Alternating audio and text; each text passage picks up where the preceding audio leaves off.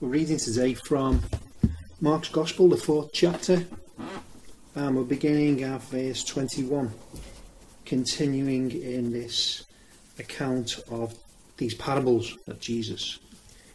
Mark chapter 4, verse 21. And he said unto them, Is a candle brought to be put under a bushel or under a bed, and not to be set on a candlestick?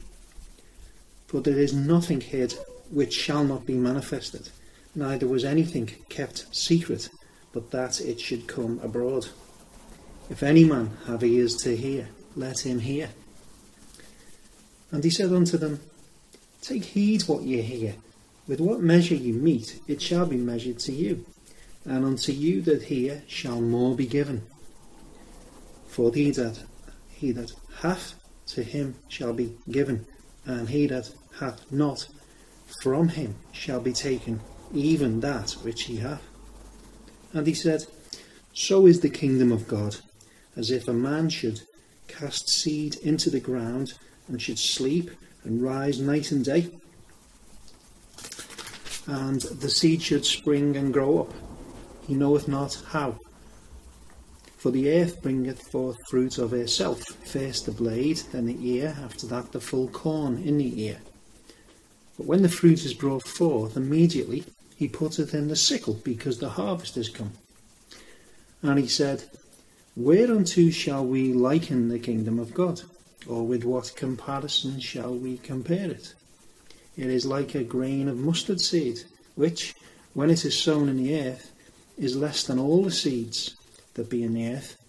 But when it is sown, it groweth up, and becometh greater than all herbs, and shooteth out great branches, so that the fowls of the air may lodge under the shadow of it.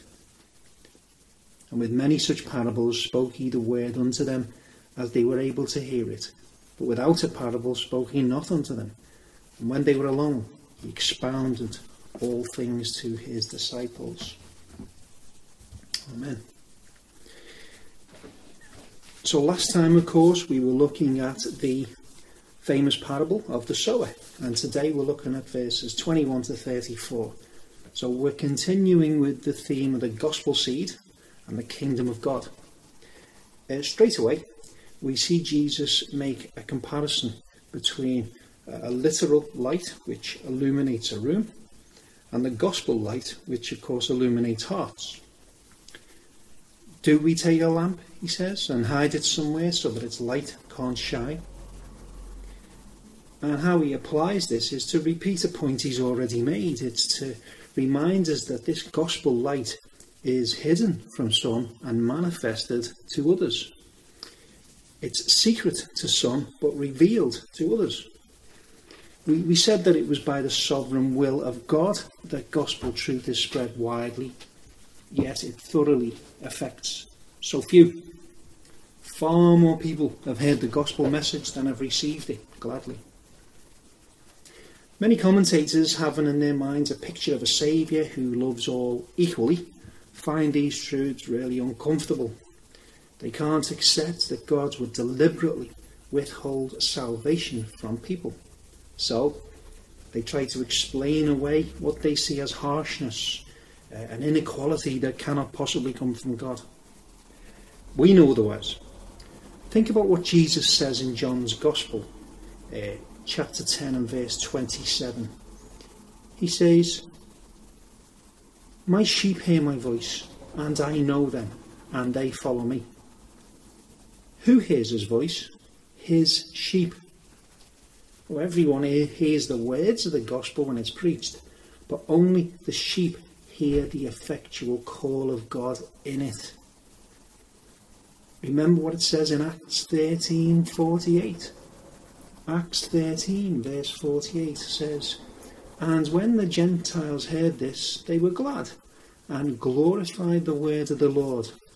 And as many as were ordained to eternal life believed. The ones who believed had already been chosen for salvation by God in his eternal decree of election. We see the same pattern of events today. Many people have heard and continue to hear the gospel. And even though preachers of the gospel are as clear as they can be, their message makes no sense to most. Yet, among the masses, God has his sheep. And through the words of these faithful men, they hear the voice of Jesus say, "Come unto me and rest." They have to know more. They might ask the preacher questions. They might go on the internet and do some research. Eventually, they will find themselves sitting in a church building, listening to the word of God being expounded. The fuller explanation of the gospel they first heard is fed to them week by week. And like the disciples of old, who asked Jesus to tell them more about the parables, these repentant souls come to hear more about the marvellous gospel that we preach. Today, we're mostly talking about what happens when God's elect people are drawn towards Christ. When verse 23 uses that very familiar phrase, "If any man has ears to hear, let him hear," we can understand it in two ways. Firstly, it is a plain fact. It is a proclamation by Jesus Christ. In the same fashion as he proclaimed, "Let there be light," and there was light, he now says, "Those whom I have chosen to receive understanding, let them understand," and they understand. Well, secondly, the statement, it speaks to us who've been given understanding. You, friends, have this unbelievable privilege of being able to understand the things of God in a way the world cannot. So you must use it. It says here in Isaiah 55 and verse 3, it declares, "Incline your ear and come unto me. Hear, and your soul shall live. And I will make an everlasting covenant with you, even the sure mercies of David." Work hard at listening to God through his faithful ministers. Put effort into listening to God as you read his word. Jesus emphasizes that in verse 24. He says, "Take heed what you hear." In other words, pay attention to what you hear. With what measure you meet, he says, it shall be measured to you. That might not be clear to some modern readers, but it simply means you get out what you put in. Those who hear the gospel, then afterwards make efforts to learn more, will be rewarded. So if by the operation of the Holy Spirit of God, they pursue Jesus Christ until they find him and have him in their hearts, they'll receive more revelation and all that in abundance. We looked at this operation of God not so long ago in John's letters. Don't know whether you remember. God creates an inequality among people. Just as those who have heard something of the truth of God ending up getting more, the ones who ignore the message end up having even that small revelation stripped from them. It's described in some way in Luke 19 and verse 24. Luke 19 and verse 24 says, "And he said unto them that stood by, Take from him the pound, and give it to him that hath 10 pounds. This will appear unfair to the average person. Now the world understands, at least in a limited way, the idea of fairness. It's one of those ideas that it's in them because they are the offspring of God. He allows men to act in ways that benefit society. And without these mercies, the world would really just descend into a giant satanic frenzy. And he preserves the world in this way in order that his purposes are seen through to the end. And although the world's ideas about equality are flawed, they can be beneficial in our society. For example, we see to it that poor people who are not able to work or not able to find work are given support. We have a health service and everyone has access to it. And the same equalising sort of practices was carried out by the apostles. They took offerings of money from Christians who had some spare and distributed it to those who had very little. So fairness is usually the best policy. But God has a purpose that will create a huge inequality. And it's not only in the way I described, it goes further. When Jesus returns to judge this world, he will take from sinners every comfort and enjoyment they've had in this life. They didn't have much on this earth, but God will take even that from them. They'll have no thoughts to comfort them, no companions to share their burdens with. And throughout eternity, there'll be the knowledge that there are others out there, God's children, who already had spiritual life and untold blessings in their Christian lives, yet they receive immeasurably more in their resurrection life.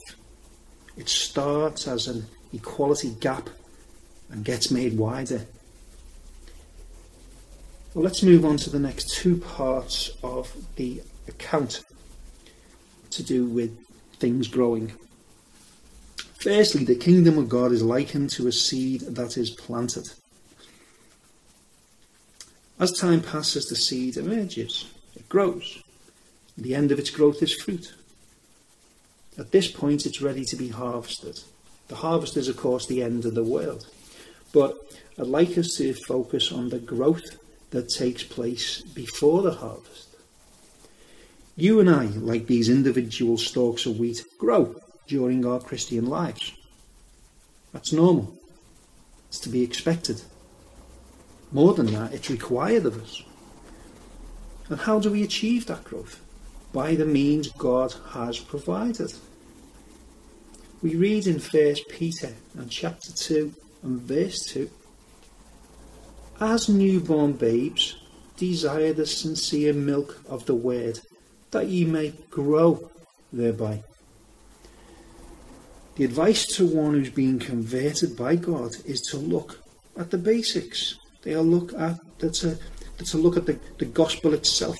They should find more about Jesus. They ought to get an overview of the scriptures. They start with the basic stuff first.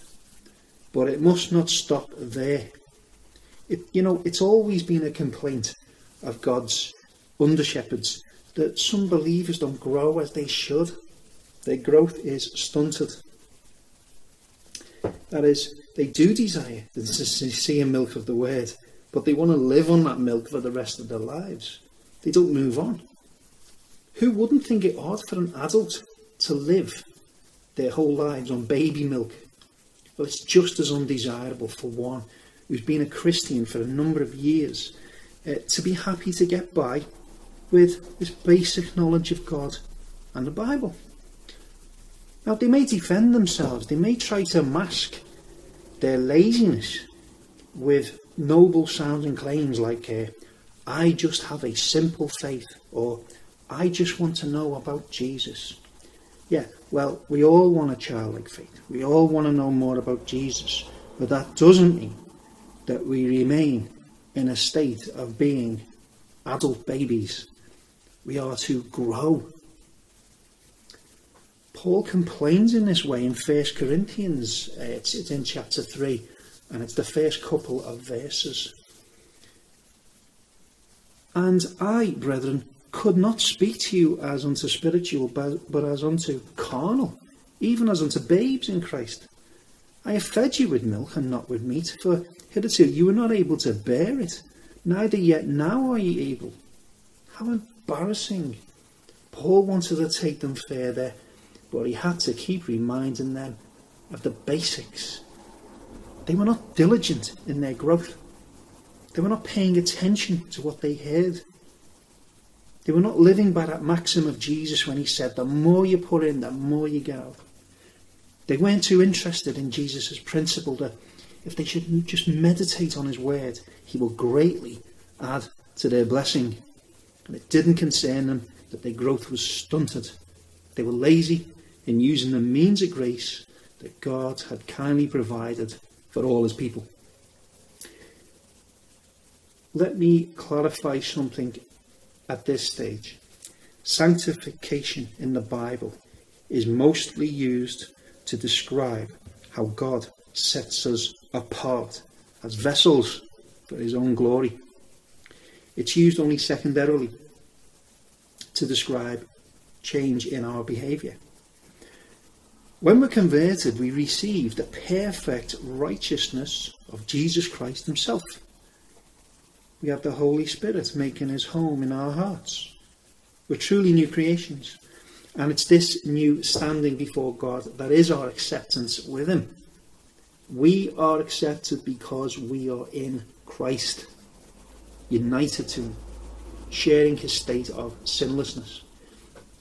But as we observed when we were looking at John's letters, our outward behaviour doesn't always reflect the presence of the perfect Spirit of Christ in us. Okay, we don't behave right. The relics of our former selves tempt us to sin.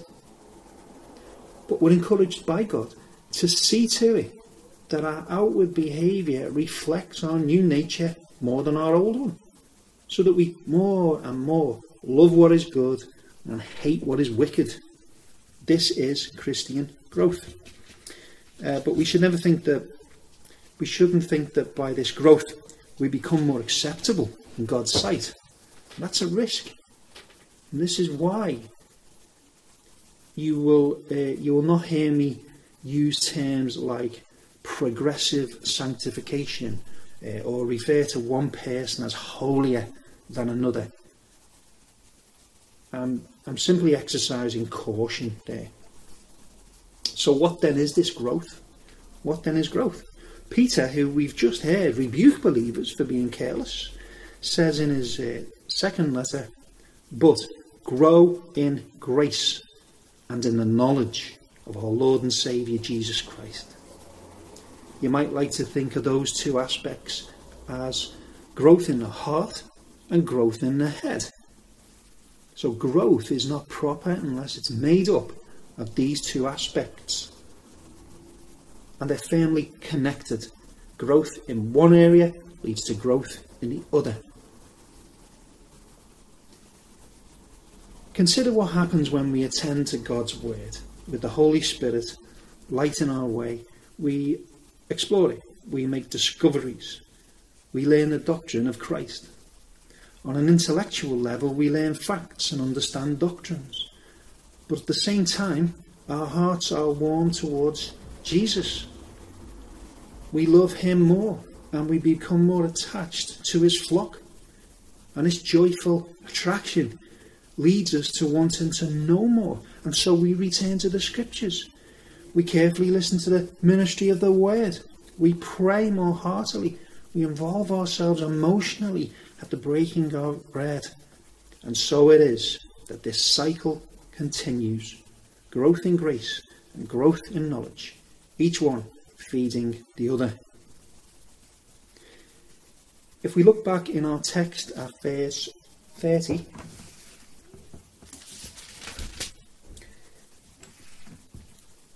we now see Jesus comparing the kingdom of God to the growth of a mustard seed. Very small things were commonly likened to this very small seed, and you'll know that Jesus employed aspects of the world he lived in, the culture he existed in, when creating his parables. So in that culture, the mustard seed was used to describe very small stuff. If Jesus lived in our culture, he will have used different items to describe things. He might have described things as being as small as an atom, because everyone sort of understands what an atom is. But in the picture he wanted to paint here, the very small thing had to be a seed anyway. And the mustard seed was tiny, because this was all about growth. It was all about growth. The mustard seed, like the one in the previous example, grows into a mature plant. And this tiny seed was known to be able to grow into quite a large shrub. Some of them have grown to several meters high. In other words, the seed changes into a plant that is millions and millions of times bigger than itself. Think about the humble beginnings of the New Testament church. It begins with a man, albeit a very special kind of man. He's born into a nondescript town. He's not born into money. In all outward appearances, he couldn't be no more normal. His ministry was impressive, but that lasted only a few short years. And the awareness of it was limited to a relatively small region of the world. Most of the population of the planet carried on as normal, unaware that God had come in the flesh and was walking the same earth as them. Imagine that. So the beginnings were very small, like the mustard seed. And anyone who plants a seed must see it disappear from their sight. It goes in the ground. Even that which they had in their hands, they no longer have. They have to commit it to the earth in the hope that it will bring forth fruit. And so it was with the Saviour. His followers had to witness him taken from them, killed and placed in the ground. But all this was necessary. Like the new life resulting from the death of the seed, our Lord was gloriously raised from the dead. He became alive again and is alive today. And this was the start of a new movement of God, whereby his salvation would extend to all the nations of the world. You would do well to take note here that the Church of God is described for us in two different ways. We firstly considered how we are individual plants growing to maturity. Well, here, we are all viewed as one plant. Now, both of these perspectives are correct. We are individual Christians, but we are part of one body. We are both many and one. This is why Jesus' death is described as being for each one of us and for the church. Every believer is regarded as the bride of Christ, and the church as a whole is also his bride. You, the individual believer, were in the forefront of Jesus Christ's mind as he suffered on the cross, but you were also viewed as part of an organic whole, which was the church. So think about what that tells us about growth. Growth. Now, we've spoken about growth as individual believers. I pray for you all individually that you would grow in grace and in the knowledge of the Lord Jesus Christ. And I exhort you to be diligent in the things of God. It's my job to, as it were, pester you to rely on God more and to do more. Yet, we're also like this mustard plant to grow as one. We're to grow together. This is what the local church is for. The idea of working out your faith at home is just alien to the Bible. When someone tells me they don't attend public worship but instead have a private faith, I read that as no faith. Now that might sound harsh to you, but remember, the one who is growing in the way that we've described will love the brethren more and more. They will learn that Jesus is not only the Saviour of the individual, but of the body also.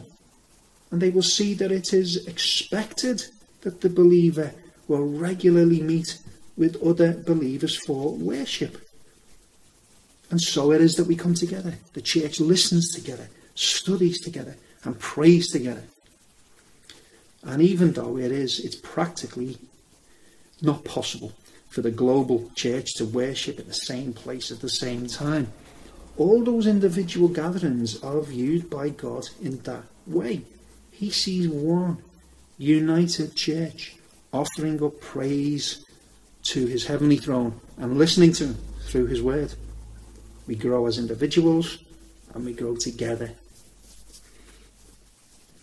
We talked earlier about the harvest of the crops. Now we can consider harvest in two ways. The Bible uses it to refer to the conversion of God's elect. Jesus himself exhorts us to pray that God would raise up men to evangelize the world and thereby gathering these people. So do please pray that God will do this, that he will mercifully dispense to men the gifts to bear his testimony to the world. The Bible also uses the idea of harvest to picture the ingathering of souls that will take place when Jesus returns, which is how it's used in our earlier parable. In that great harvest, the returning Saviour will have in view all those who have died and all those who were alive at that time, and whether alive or dead, all will be separated into two groups and treated accordingly. On the one hand, there is the true wheat. This is to be taken into God's own barn. Everything else is taken and burned. This harvest then pictures the great day of the resurrection of mankind. Now, there is a spiritual resurrection. This describes the shift that takes place when God converts a man or a woman or a child. He raises them from spiritual death to spiritual life. But there is also a material resurrection, when all those who have died as believers will be brought to life again. Both of these are referred to in the following verses from John's Gospel. You have a look in the 5th chapter of John's Gospel. John chapter 5 and verses 24 to 29. John 5, 24 to 29. It says, Verily, verily, I say unto you, he that heareth my word and believeth on him that sent me hath everlasting life, and shall not come into condemnation, but is passed from death to life. Verily, verily, I say unto you, the hour is coming, and now is, when the dead shall hear the voice of the Son of God, and they that hear shall live. For as the Father hath life in himself, so hath he given to the Son to have life in himself, and hath given him authority to execute judgment also, because he is the Son of Man. So it's clear that conversion is described as life from the dead. But look, it continues as follows. It says, Marvel not at this, for the hour is coming, in the which all that are in the graves shall hear his voice, and shall come forth, they that have done good unto the resurrection of life, and they that have done evil unto the resurrection of damnation.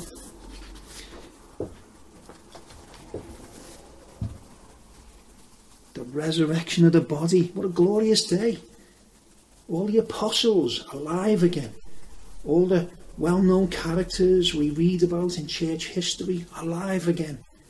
The millions of ordinary but faithful saints throughout the ages alive again.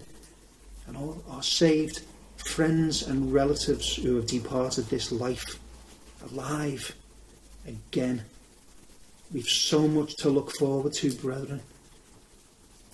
Yet the Bible is pretty much silent about the nature of the world to come. We can only fantasize about the experiences that await us in paradise. We do know we shall be happy. We do know we shall never want it to end. In the meantime, friends, consider what we have learned today. We've learned that you believers have been chosen by God to receive the multitude of his blessings. We've learned that we should make use of our privilege. We've learned that we are to grow as individual believers and as a body together. So I shall again leave you with the encouragement to love the Lord Jesus Christ, love his people, and love to do his will. Amen.